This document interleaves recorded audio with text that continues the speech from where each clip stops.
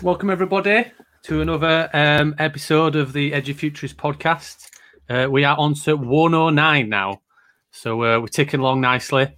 We'll have to think about another prize when we get to another significant number, like number 111 or something. So don't forget you can follow us, or you can go and subscribe to our podcast using Spotify or iTunes or wherever you get your podcast from. Head over. Give us a listen. We've got a really nice back catalogue. Yeah. Go on, follow us on Twitter. That's the one. Twitter. It's been a long day. Twitter.com/EduFuturist. Follow us for updates on everything we're doing. Obviously, the kind of, we see the podcast as kind of our bread and butter, bringing that out every week, but there's lots more on the go as well. Subscribe on youtube.com/EduFuturist as well. Yeah, we've been involved in some partnership work with C Learning and Google for Education on a series of 3 webinars that we've been working on. A couple of weeks ago, we did shared experiences and impact with teachers. With leaders, that was a couple of weeks ago. You can go and check that out on our YouTube channel if you wish to. But we've also got 2 more events coming up. One on the 22nd of October at 1:30. That's going to be focused on teachers using technology, particularly around Google for Education. And then one for security people, all the tech people who make it all happen, on the 26th of November at the same time, 1:30 till 3. Head over to enterprise.edufuturist.com to sign up today for free. Yeah, we're really excited, as you can tell from the tone of Ben's voice. For our tonight's guest is Deborah Kidd. Yeah, I've not even put in about that she's a doctor. I think Deborah wrote this and she's been too kind on herself, but we'll mention that as we go through. Yeah, Deborah's worked across primary, secondary, FE and HE in all education settings, and is the author of 4 education books. She works internationally now, in and out of the classroom. We're going to talk about some of that, what it means to be in and out of the classroom today, with children and teachers exploring how to make learning matter. Hello. Evening, Deborah. How are you doing? I'm all right. How are you? Yeah, it's lovely to have a fellow Northerner. Is Saddleworth? Is it Lancashire or is it Yorkshire still? Well, it is Lancashire, but it used to be Yorkshire, so it's very controversial. And there are still people who plant white roses in the gardens because they object to being. I don't know why anybody would ever do that. Obviously, you crossed over to the winner of the War of Roses again. Clarify, I'm not a historian, but actually it turns out the red roses actually are not even from Lancashire. Found that out the other day. Actually, it's based in the south of Yorkshire. I didn't even know that. Yeah, well, I'm not sure that's true. Anyway, I just said that up, but it sounded good and up, didn't it? So, Deborah, there's a bit of a theme, and we always ask this question in regards to who we have on the podcast. What does COVID look like, and what does your work look like during the, I suppose, pandemic is still going on? We'll still use that term. I think it became clear what it looked like when I did my mileage record for my accounts the other day. And between the 1st of September and the 20th of March, I'd done 12,500 miles in my car. And then from the 20th of March to to now, I think I've done about 28. So basically I've been at home. But I've been working a lot. Like this week I'm in Brussels. I would have been there face to face, but we've been doing it all online. It's just different. It's a different world, and it's not the same because, you're getting all that screen tiredness and a bit isolated. I'm sort of desperate for company when my husband gets home from work and stuff. But it's just different. It's very strange. And dare I ask, are we allowed to ask what work took you to Brussels online, even if it's virtual? I'm working with their teachers, rewriting their curriculum. So, we're sort of doing it through Google Docs and Zoom and all that kind of thing, and trying to make it feel like a team meeting, although it's not quite the same as being there. But yeah, just rewriting their curriculum to try and make it a bit more. Well, they wanted it to feel a bit more robust in terms of making sure that the children had a clear journey through school. But really, they want to put in that kind of ethical, humane dimension, the global goals, make sure that the children are not just picking up facts, but they're actually going forward into the world feeling like they can effect change.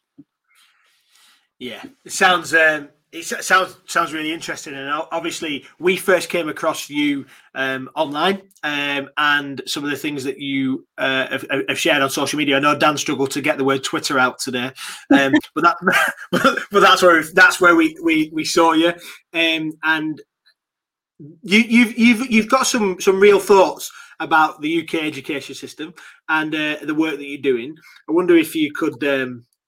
Just give us a taster, maybe not all of it, but just a bit of a taster about where you are and your thoughts on the UK.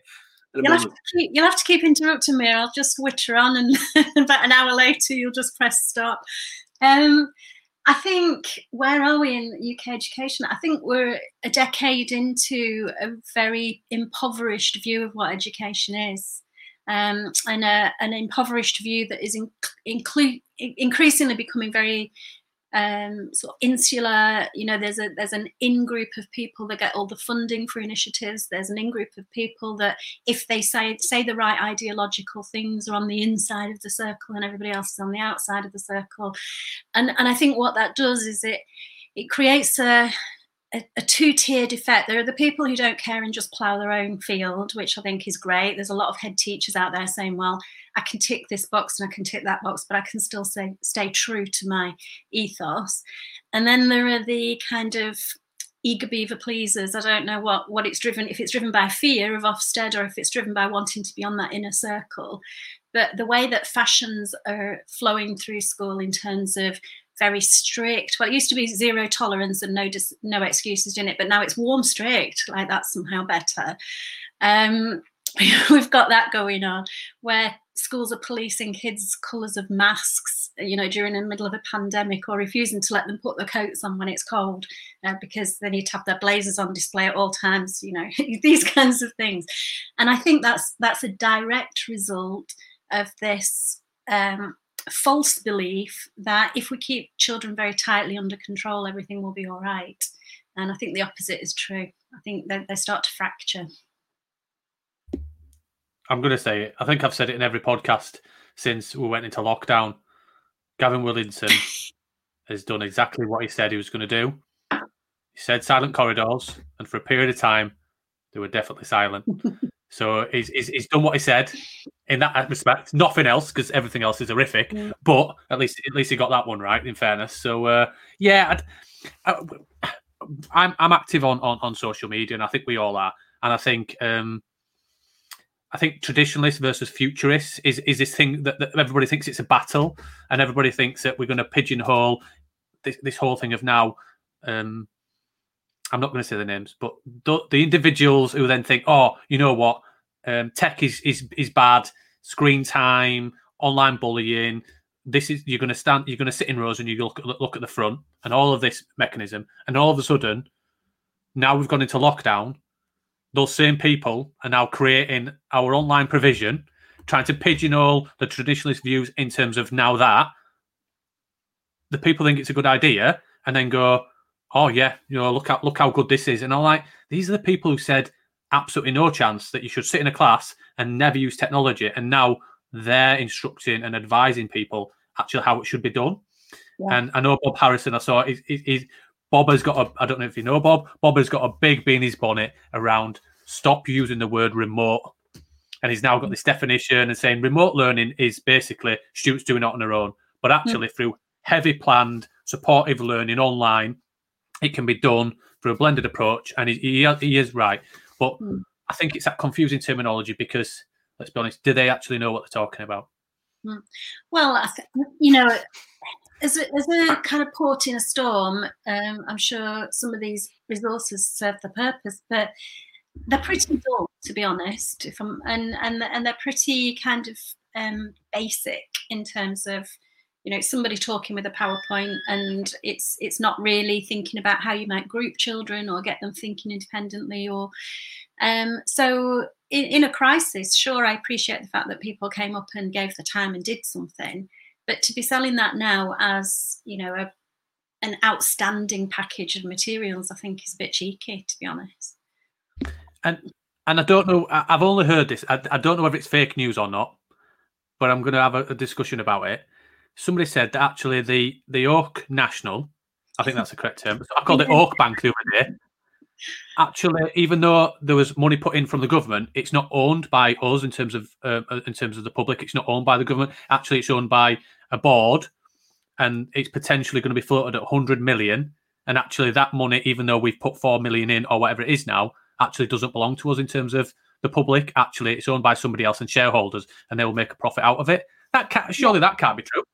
To be honest, I don't know, but there has been a trend over this last decade of people setting up charities, and we all know that a charity can effectively make profit for its trustees if they have a big enough salary or whatever it is.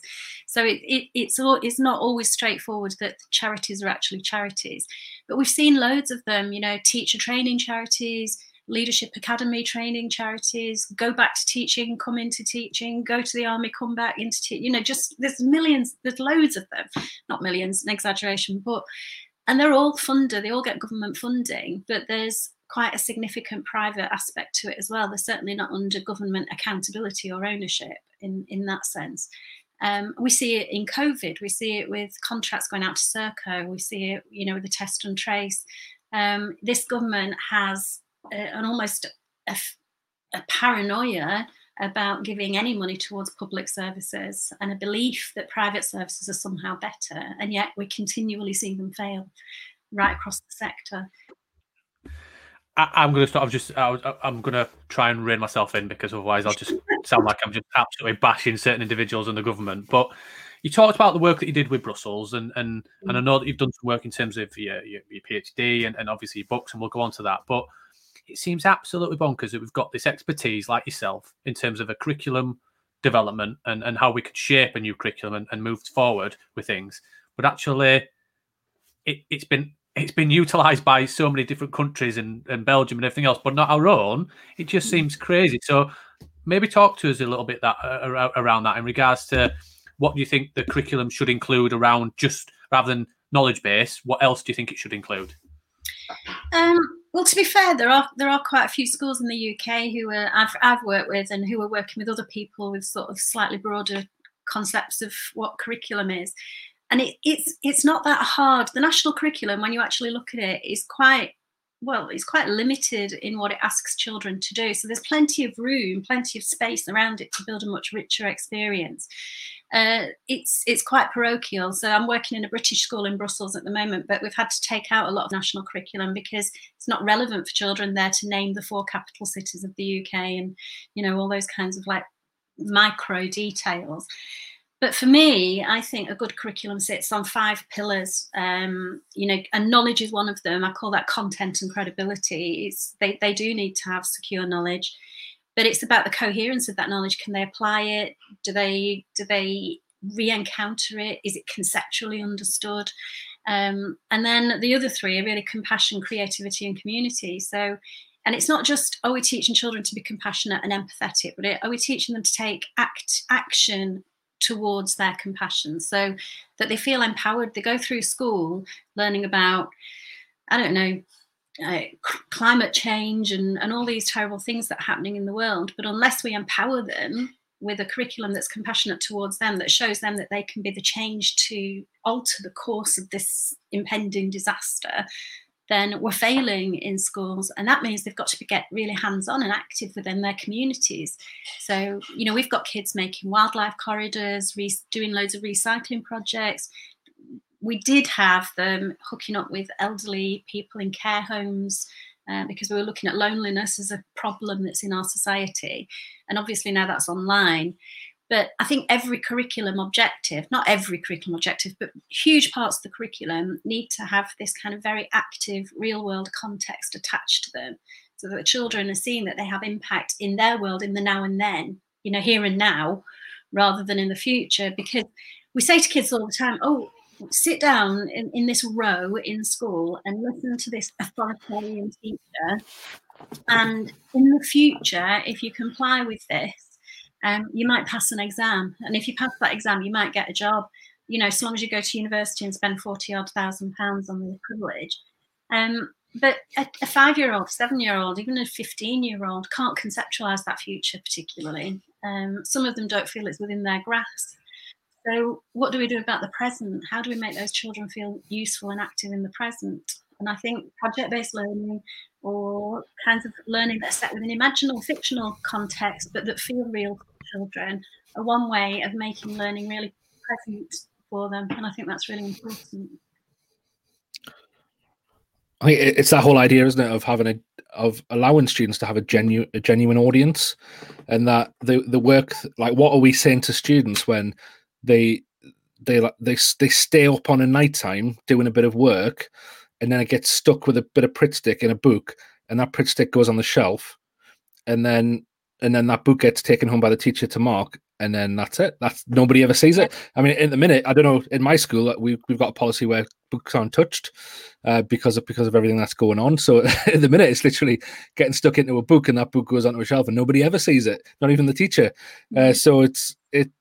And what are we saying? Especially when I think our primary schools kind of do a really good job at this. Our primary schools, at least the ones that I know about, do a really good job of really triggering students' imagination and getting to work on projects that are relevant to the real world. Primary school, like I on Twitter, I take part, like I think all of us in education do at the minute, on the follow back Wednesday hashtag, and that means that I follow a lot of primary school teachers now, whether I want to or not. So I see a lot of what primary school teachers are doing, and I think it's some of the stuff they do, some of the creativity, some of the imagination that goes into it is phenomenal. And then I think then we bring them into secondary school, and like you said, they're in those rows, they're facing the screen. There's a bit of a lecture, and they're writing. Book goes on the shelf, and there's probably a correlation. I haven't looked into this, but there's probably a correlation between that and why we're seeing such poor mental health in secondary school as well.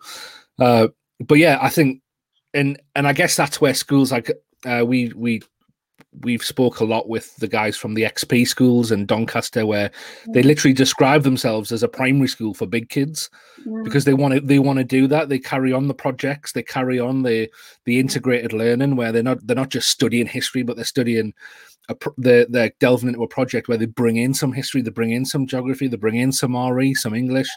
And they keep that imagination going, and I think they call it expeditions, and just that word expedition, that what it triggers in the imagination.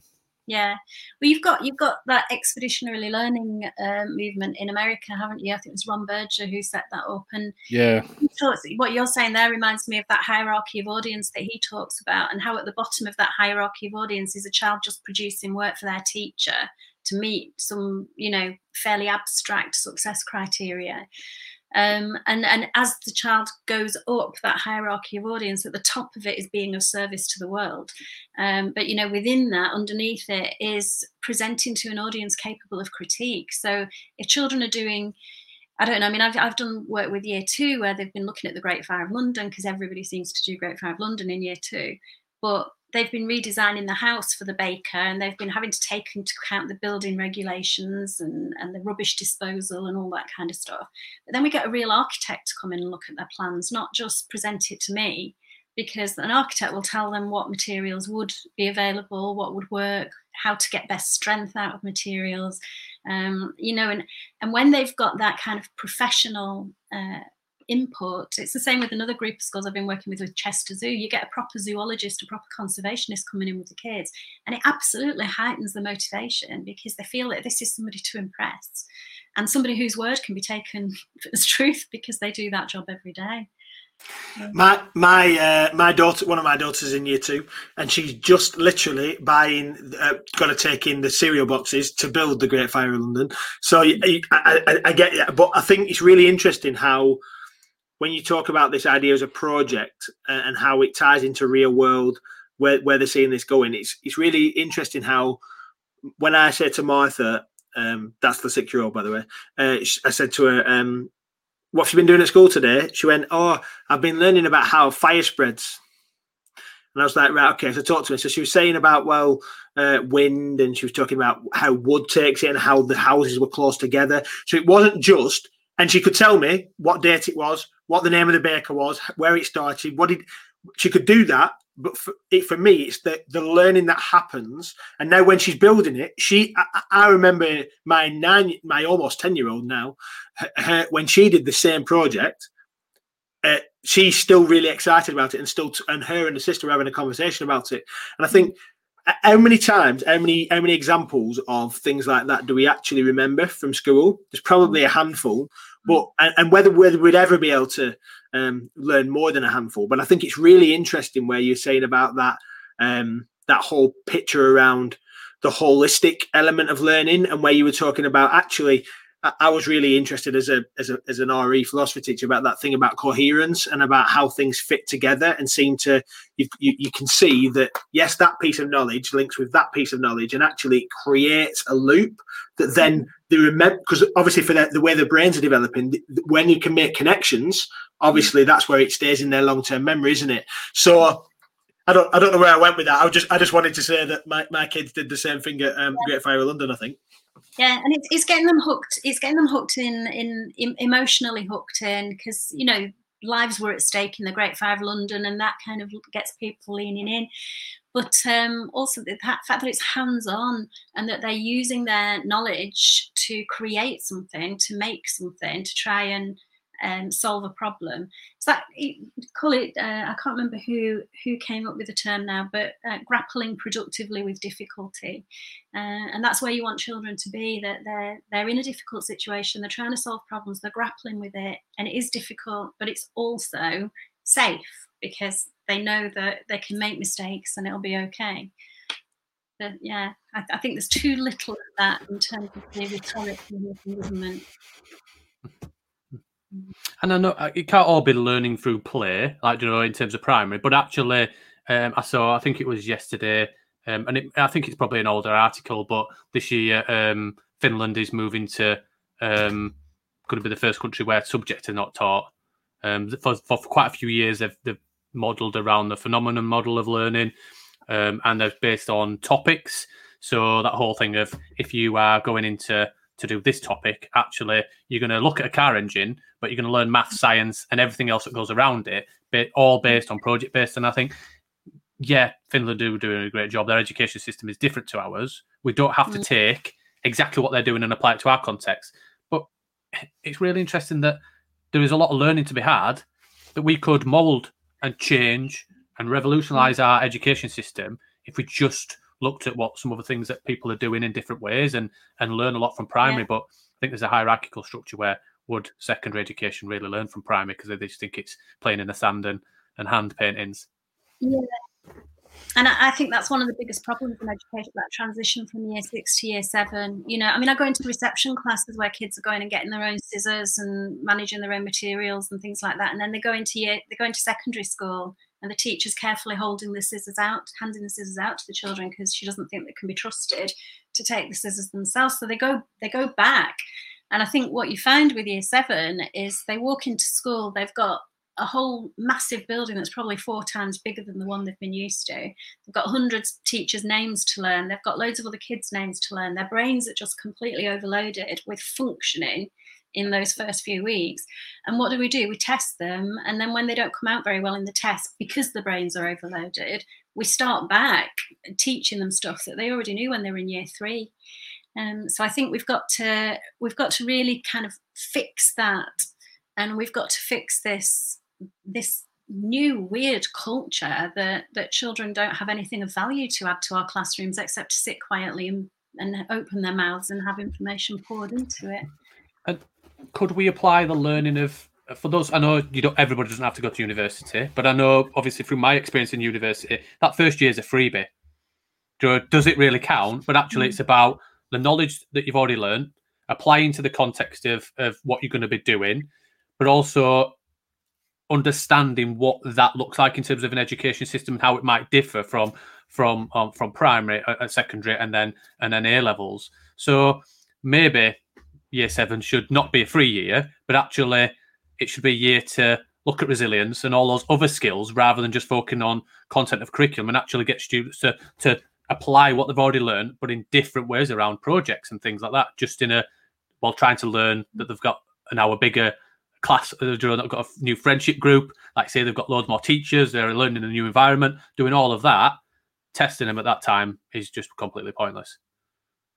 Yeah, there's no point. And I think settling them in, making them feel part of a community, getting them kind of, again, involved in projects where they're grappling with that difficulty, you end up doing accelerated progress. About 15 years ago, I was working in a secondary school, and we decided that we wanted Year 7 to be more like primary, which is quite unusual in a secondary school. But we were saying, we don't really understand where they're at because we don't give ourselves and them enough time to establish. So what if they had like a home-based teacher who taught them several subjects? So their timetable was taught by one person for several subjects, a bit like they would be in primary, and they'd still go to somebody for specialist subjects like in maths or PE. So you'll be relieved to hear that, Steve. They still got their PE teacher. But so the teachers that stepped forward to get involved in this were the English, history, geography, drama, PHSE, a couple of ICT and music teachers stepped forward as well. It was completely voluntary. But we rewrote the Year 7 curriculum. We called it Cultural Studies. We couldn't really think of anything else. And we just had units like plots and protests, and we looked at how protest had developed through time, the different kinds of protest. You had children coming up with incredible stuff. We had a British Museum project where and other departments did start getting involved, but great British inventions in science and great British musicians in music and all that. They curated the museum for a public exhibition. And we said to them, here's a room that you can just put anything in. You can decide, but it has to be something to do with our local area.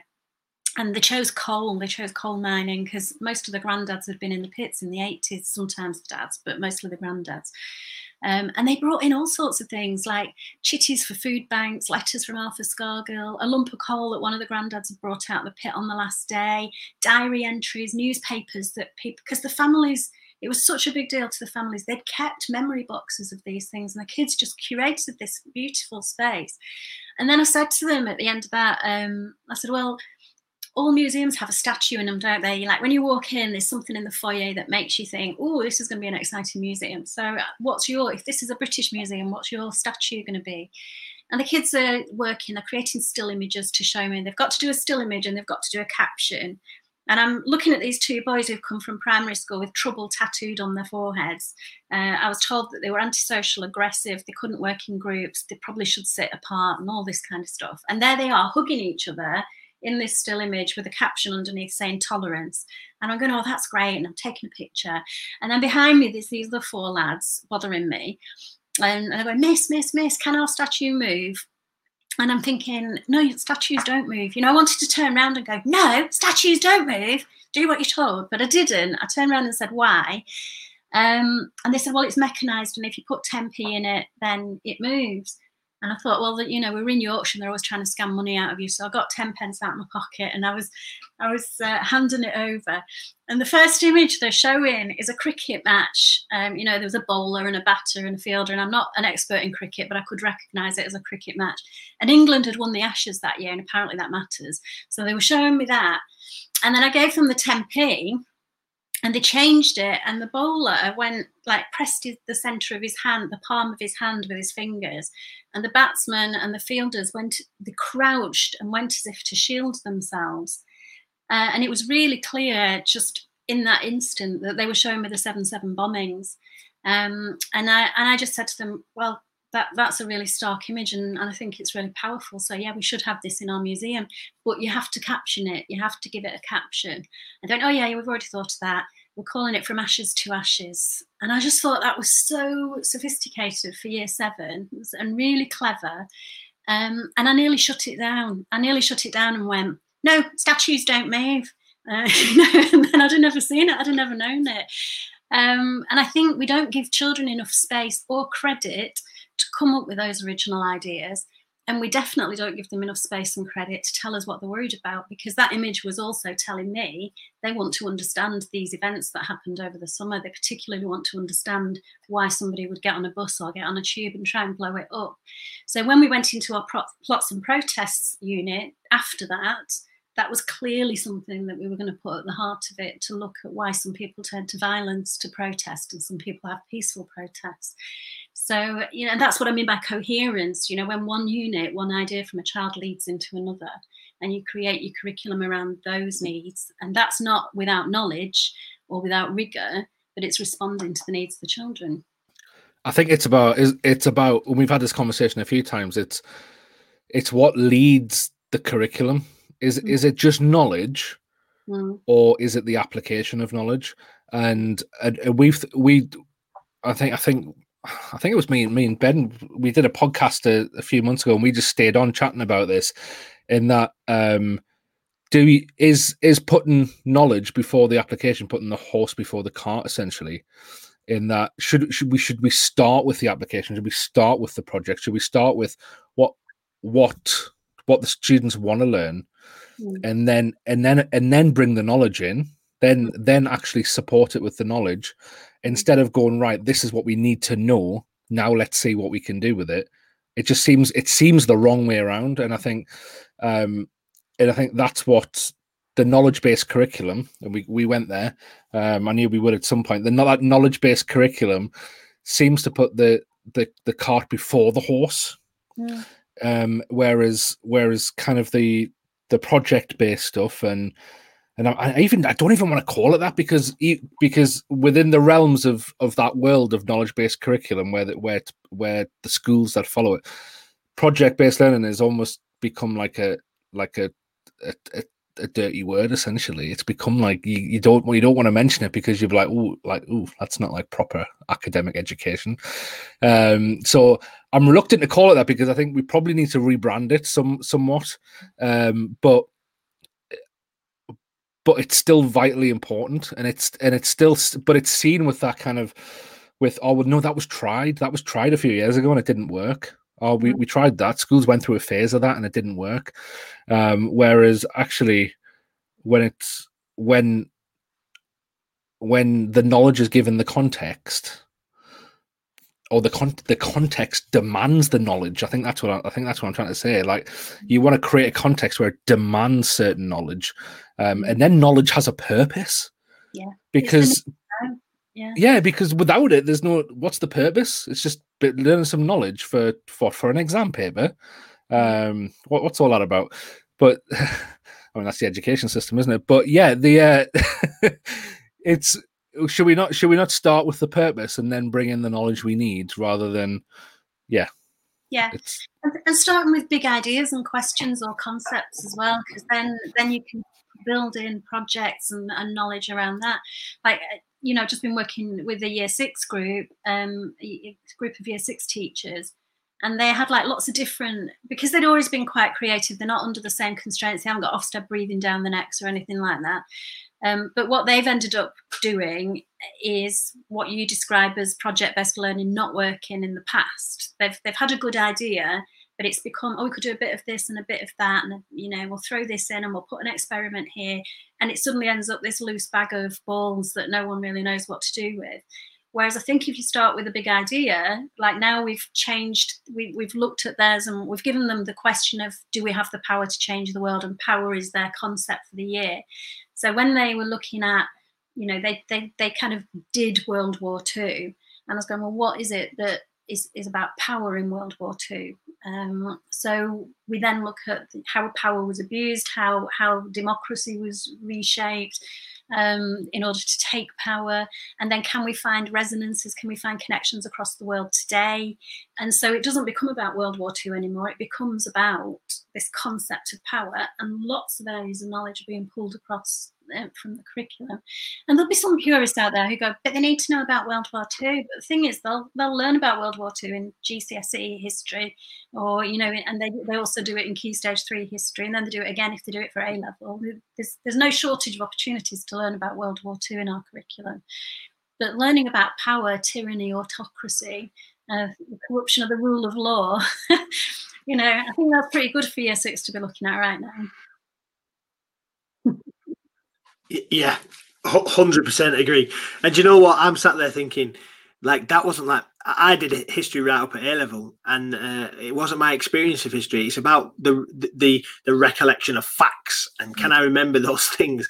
And it just seems like maybe I'm just naive, and maybe I just kind of want something more for my own children, or maybe just don't. Like this is somebody I use this example quite a lot. I know they've all said that we always say this, but one of my examples is I did GCSE Latin and A level Latin. And I had to conjugate. There you go. 1,500 Latin verbs for my GCSE, and like, why? I had to learn these words off by heart, like in a language that is not spoken anymore, and I had to be able to conjugate them. And don't get me wrong, I'm not saying that Latin isn't. I loved it. I loved the culture, but it wasn't necessarily about the fact that I could know what those words meant, because I could just Google them now anyway. It's that something that mattered, and I think. One of the phrases that I really like, you use quite a lot, is about that you've got to make whatever you're teaching, you need to make it matter. So like where Dan was talking about like something that the students care about, but you're also talking about there something. Well, we're talking about what's happening now, what's happening in China, what's happening in Russia, what's happening in the US, or even in the UK, that kind of actually shows.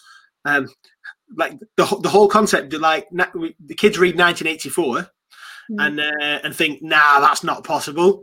And then think, actually, we've all got this app on our phone that every time we go into somewhere, we've got to scan where we are. And then they can tell us in our vicinity, anybody who's been around us that's got this, that might potentially have symptoms, and they know exactly what we're doing and where we are at any one point. That sounds like 1984 to me. It sounds like 1984 when you think, actually, the CCTV, you caught on the amount of times you caught on CCTV, you think, wow, no, 1984 is impossible. But the students can then actually read it and think, well, how far away from that really are we? Start making it matter.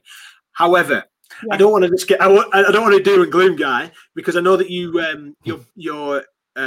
one of your books was about a curriculum of hope, and I think it'd be really great to kind of go there in terms of hope and about what is not Stephen Hope, because that definitely wouldn't be a great curriculum. It'd last about 3 days, and then that's it. We've gone through everything that he knows.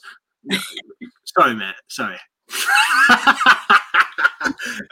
We all know that, but don't stop telling people what's going on here. So, what was the kind of the passion around that?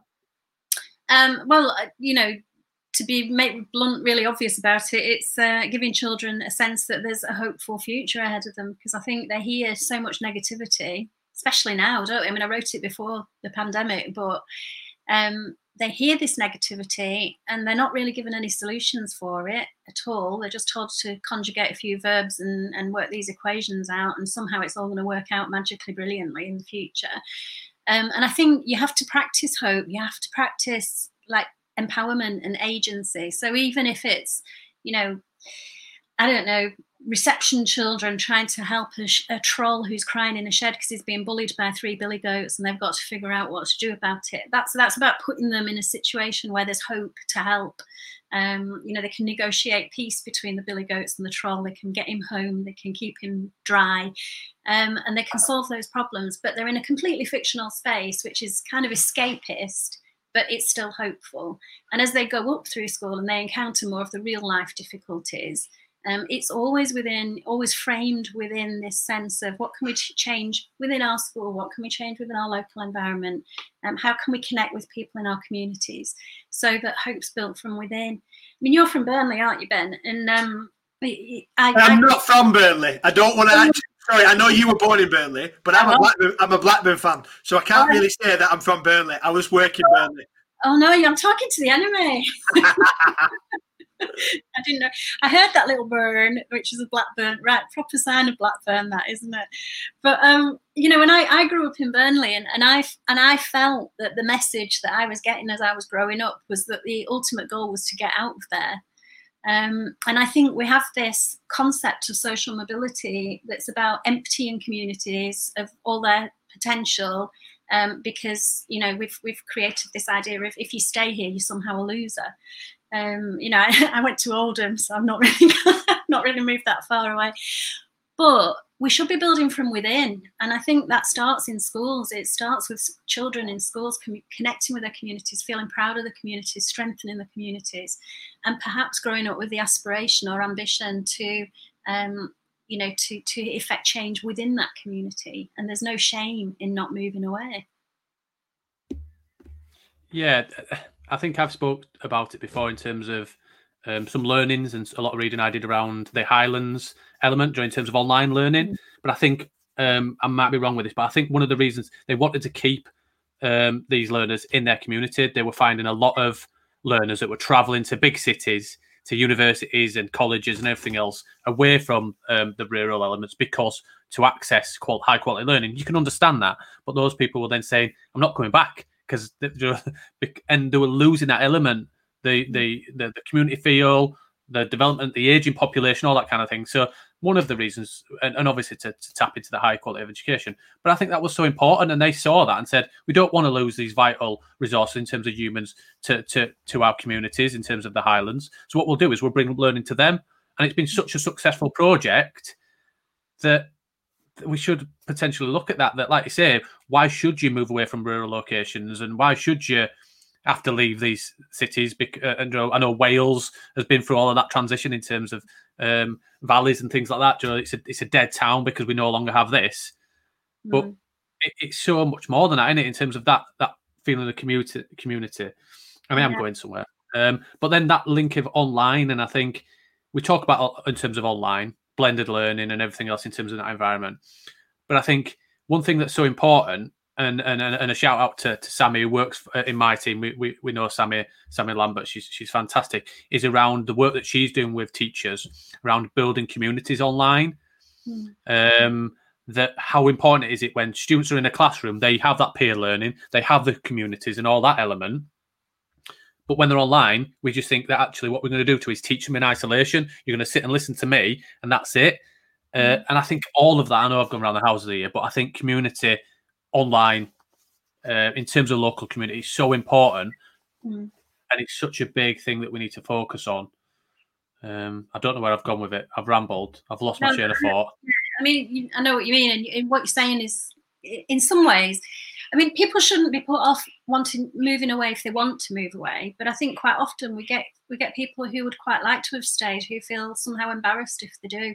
And I think that's the difference. And so whether it's online learning and allowing people to train, or educate at a distance, but then use that information or that skill to enhance their communities, or whether it's just about sort of in more kind of industrial areas that are sort of, or post-industrial areas that have been really struggling, whether it's about, reinventing and rebuilding. I mean, you do get some pockets of real enterprise in those areas, usually around the creative industries, but of course they've been decimated by COVID. So I really don't worry. I really worry about how these towns are going to rebuild after this.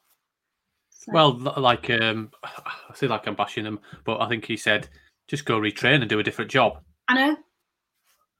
I mean, £23 billion the creative industry has put into the economy, and he says, "Oh, it's not a viable profession anymore."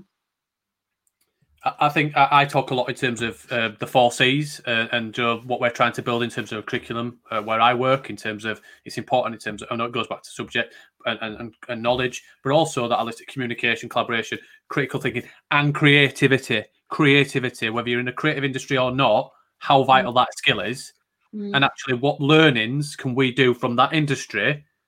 Those people are absolutely vital, whether people see it or not, because the learnings that they can get, why have they got that, and they can do that element, is such an important part to any industry. Losing that, regardless of the money that it brings into the country and the economy as well, is just bonkers. It just seems absolutely madness. It's like, just go work in an office then. Yeah. We're not all built to work in an office. No. Well, even people who work in offices aren't working in offices right now. So yeah, and I don't think we will. No, and that's it. I think we've got in the area that I work in the college, we've got creative industries and computing in there, and people are like, we've had one of the areas that we've got is business and travel as well. So we've had a greater increase in travel students than we've ever had when the industry is falling apart. What does that say? I don't know. We keep asking the question, why have we got more students choosing travel, tourism and hospitality than we've ever had, despite that being an area? But then we've also been looking at like the arts and music and all those kind of things, and the things that students get from those curriculum areas. You can't pick up elsewhere, or you don't, and it. I don't know. It just feels like that whole not just like the economic sector like now, but for the last however many years, 10, 15, 20 years, we've got a friend, Paul Farrell, who's a music teacher. He just says the funding had just been sapped out of the arts, just sapped out of it, and in education, and as well as the wider, like I said, the wider sector. But in education, it's just music and art and drama. They're not the important things anymore, which is so crazy, isn't it? Yeah, it is crazy. Do you remember? I don't know if you remember. Before 2010, the last Labour government had an initiative called Creative Partnerships. We're part of it. Yeah, were you? Right? Yeah. They poured loads of money, and it was Creative Partnerships that helped fund that curriculum of, the cultural studies curriculum that I was talking about, because it allowed us to like work with lots of different people. But it gave so much work to artists, so much work, to people who were sort of going into that gig economy lifestyle.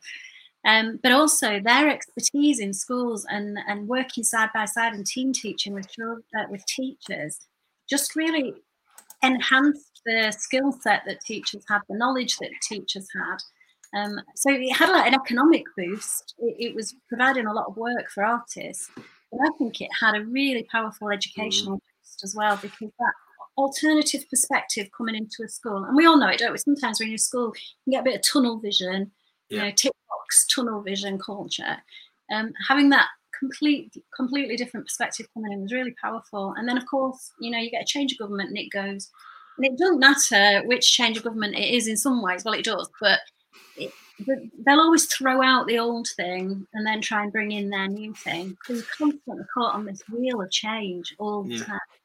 That Creative Partners, I don't know if because me and Dan used to work at the same secondary school in Accrington, and Creative Partners, we had a great guy we worked with called Jez Dolan, who was part of that process, and our principal at the time was so excited about getting artists. And I remember we did this, one of the craziest things I have ever experienced, and we had this day where every student was off timetable and we had artists in everywhere, and like I have never seen more crazy coloured hair and wacky pants, but like they were everywhere, like, and they were doing things in the yard where they were painting like the floor, and then we did these Russian dolls where we made these Russian dolls, and then they would talk about identity and different things, but they'd make them into huge Russian dolls that fitted inside each other. We did there was one woman, I remember this, who just walked around as a fox all day. And like literally, she walked around and she'd just pop into rooms and just be a fox, and like people like do some move as a fox and then walk out. And like this was all part of like we had people. Do you know them like silks? We had them hanging in like the main hall of. We have a thoroughfare that was called the Street, and they were hanging, and they were just on these silks pretty much all day. And the kids were just like, look at them, and there was no like, well, let's look at them and let's look at their angles and let's look at which parts of their body they're using. They were just doing it, and it was just cool. It was mental. It was absolutely mental where this thing was, but it was cool. Yeah, and the conversations that were stimulated and the memories of it is really powerful. Just changing the school environment to becoming like an exhibition festival space is, it's one day, isn't it? No one's going to die. I'm not going to fail the GCSEs because one day you had a fox running around. Deborah, I'm going to shift gear just because I'm just conscious of the time, and I think we really want to touch on this, and I brought it up earlier, but I think it'd be good to return to it in terms of the whole thing of exams. And in my school, literally today, we had a bit of an emergency meeting this morning because of what's happening in Scotland. So if you listen, if for listeners who are listening to this at another time, in the news yesterday, Scotland kind of announced that their equivalent of the GCSEs wouldn't be happening in year 2021, and it would be kind of the centre assessment style grades that happened last year due to COVID, and that kind of triggered a bit of a thing in our school this morning where we thought, well, you know what, for this last 6 months, the UK government have followed Scotland on everything education. So this potentially could happen within England where we are. And we've got some mocks coming up for our year 11s, and we wanted to drive home to our year 11s. Just the reality that marks that they get in these mocks could be used as an indicator of their actual marks. It's I know you've I'm just looking at your website now, and you've got a blog on it from August there. It'd be great to get into your thoughts, because I think people who listen to this podcast know our thoughts on this, and we love having a good whinge about it and a good kind of let's imagine what could be possible conversation. But it'd be great to get your take on it, Deborah.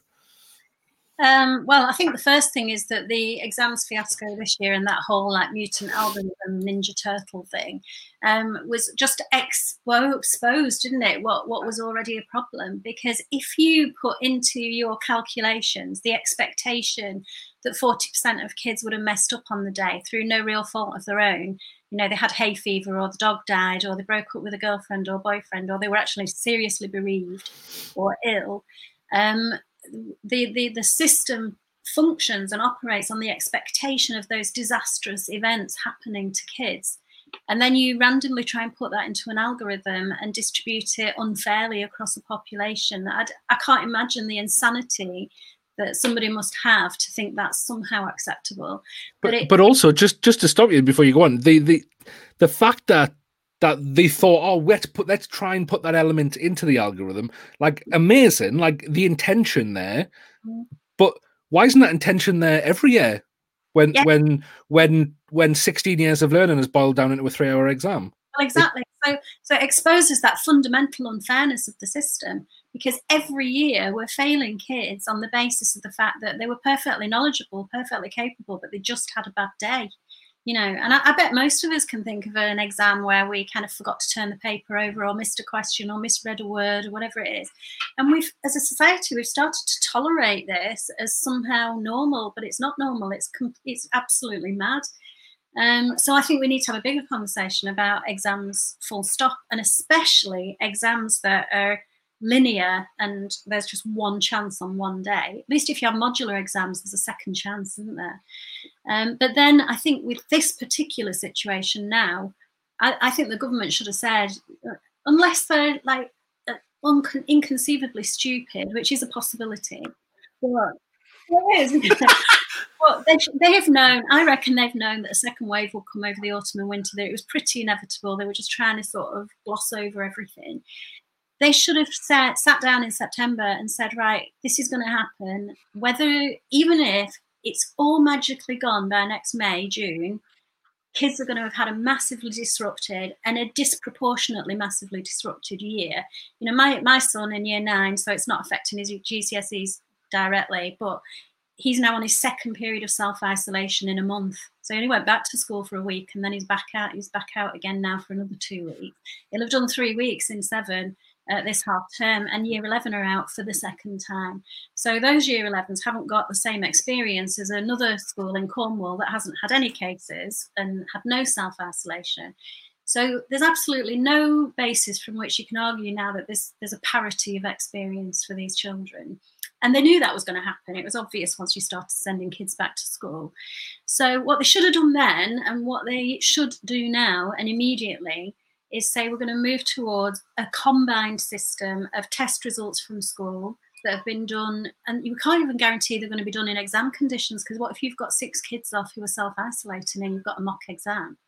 So they're going to have to be done in some kind of low stakes, you know, testing condition, and a portfolio or, you know, a project that they submit for moderation, just as you used to when you had coursework.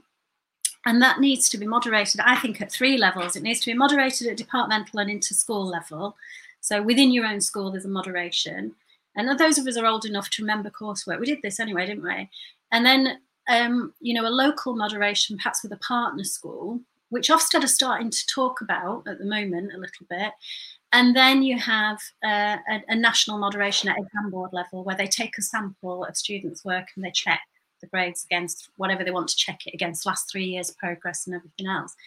I think that's what should happen, but I fear that what's actually going to happen is a load of fudging and denying and pretending everything's all right, and then suddenly another CAG or, you know, worse solution being presented to us. It's that league table thing, isn't it? That's the like we hate endpoint assessment. Like as a like I work in apprenticeships, and there's now endpoint assessments in apprenticeships, like, which is just makes no sense. The whole nature of an apprenticeship is you are learning on the job as you go, not so that you can pass a flipping exam at the end or pass an interview. It's just mental. But it's because we have a system, and we talk about this. This is definitely something we talk about every single podcast. That idea that we've got to rank people. And somehow last year's results can't stray too far away from this year's results, but they can. We do need to see a positive increase, because then it suggests that the government are doing a great job. It's just wrong. We're playing with kids' lives, and we're gonna have a whole heap of children. This is not like one cohort of exam students, is it? It's not the class of 2020's exams. This is the class of the next probably 2 or 3 years, where we need to think about it. We had Lord Jim Knight on a few months ago, and obviously one of the things he talked about was about trusting teachers, and this was pre-pandemic, this was pre all the stuff, and he was saying actually much of this issue is because we have high stakes performance tables that rank people and have that competition element in schools and colleges, but also it's because we don't trust teachers as professionals, and it's ludicrous, isn't it? Yeah, there's an endemic lack of trust in teachers, and if you bear in mind the importance of rank ordering on that Ofqual algorithm, the assumption that every teacher would be able to look at their kids and somehow put them into a rank order was inbuilt into the system. This kind of we've just got, it's like a worm in our brains, assuming that all human beings can just be sorted into some kind of rank order. The best people at assessing in the education system are early years teachers, because kids can't write. And if kids can't write, you've got to pay attention to what they do, what they say, how they interact, what they play with, what they sort of explore. They're absolute masters at it, at seeing what kids are capable of. And I think if we all learned from that practice and it went up, rather than us trying to force, things down onto young children, we're better off for it. Here. I think you've stunned us into it. I know you were going to jump on, weren't you, Steve? Thanks for muting and handing it over. Dan, were you going to speak? No, I'm joking. I'm sitting here and just thinking it makes sense, and I think it's that wave, isn't it? And change happens because if people aren't kicked off, they really wanted.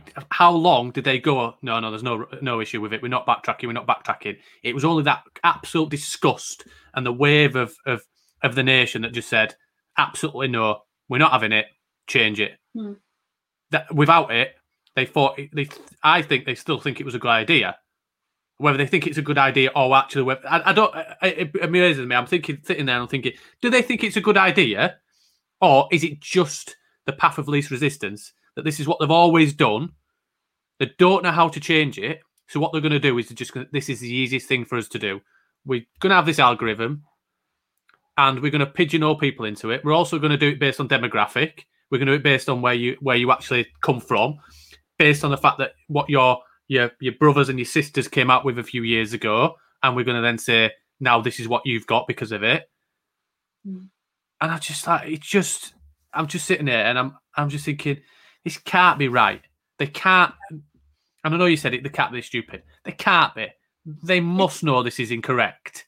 But and I think I saw it on the news, and I was sitting there and I'm thinking, this is really interesting, because the news article seemed to explain that just the north of England, in terms of the lockdown, it's not happening anywhere else past a certain, like, it's just north of the wall, and actually it's those northerners that are causing all the mayhem. So I'm sitting there thinking, do they think that they're still going to do GCSEs for the rest of the nation and just say the northerners will just, I don't know, be given a lump of coal because they've been naughty for Christmas? I don't know what they think's going to happen. Yeah. But I was thinking, but the compared cities that were do in terms of the population, they compared those to densely populated cities. So I don't know the demographic, and somebody's going to say, well, actually, that's the same. But Bristol to Liverpool or Manchester in terms of the university, and I don't know whether that's. But I was like, doesn't sound. And then I think it was Norwich, and I was like, Norwich is not comparable to Liverpool and Manchester. I'm sorry, it isn't. And I was like, it just seems like it's trying to fudge in terms of that negative element. And they do this with education of, no, we're right, but this is what's happening, and it's because of this. And they did that and scapegoating and all that kind of thing. The education system needs to change. And I think it's taken potentially a pandemic and many, many annoyed parents and families and kids to then say, right, no, you're changing it now. And I don't think it should be. Yeah, sorry, go on. I just think we need more of that annoyance. We need that wave of, parents opening their eyes and seeing that this has been a terrible year, but actually it's a terrible year every year for a lot of kids. And we need more outrage about that, just to change the system. Because I know a computer algorithm has done it. We've been using a very similar system to judge kids for years and years. And I know it's a computer and you can blame a computer, but they have been using a very similar system so many years now that actually, do we dare? It's not like I've been teaching my year 11s. I'm doing like a mini ethics course with them. And we've been looking at the ethics of artificial intelligence. And artificial intelligence will perform the same discrimination as the people who program it. Yeah, that's one of the major arguments against decisions made by artificial intelligence, that they're fraught with discrimination, because the people who program them put in not always consciously, but put their bias within those algorithms, and that's what we've seen. I was having a conversation example of it around the AOC HR conference, and we're looking at automation in terms of processes for HR, and they were saying should be able to automate and people should give it to artificial intelligence, and they should be able to go through a supporting statement or a job description and say, right, no, this person is going to be accepted or not. The problem is that the data that the data sets that has been used, and it's been tried and failed before, is taken on the fact that it's got white men of a certain age in hierarchical leadership roles. So actually it's going to be biased towards it because of the data set that they're putting in. And that's the issue that you've got. It's in terms of the tuning and the information that goes in. You put bad data in, you get bad data out. Yeah. That's fact. And that's what they've done. Yeah. I'm going to move off my soapbox. And I'm going to just bring it back down. And I'm just going to, I know we could go on for all night, couldn't we, guys? Because I say this all the time. But it's been an absolute pleasure, Deborah. I think it's been, I've sit there and I listen and I'm thinking something's got to change. Hopefully it is. And I think with key decision makers and influencers like yourself, I think education will start to change. It might have taken a pandemic, but I think we're on the cusp of something now. So thank you very much for coming on. It's great to meet you all. See you later. Yeah, it's been great. Thanks, Deborah. Take care. Bye. Bye.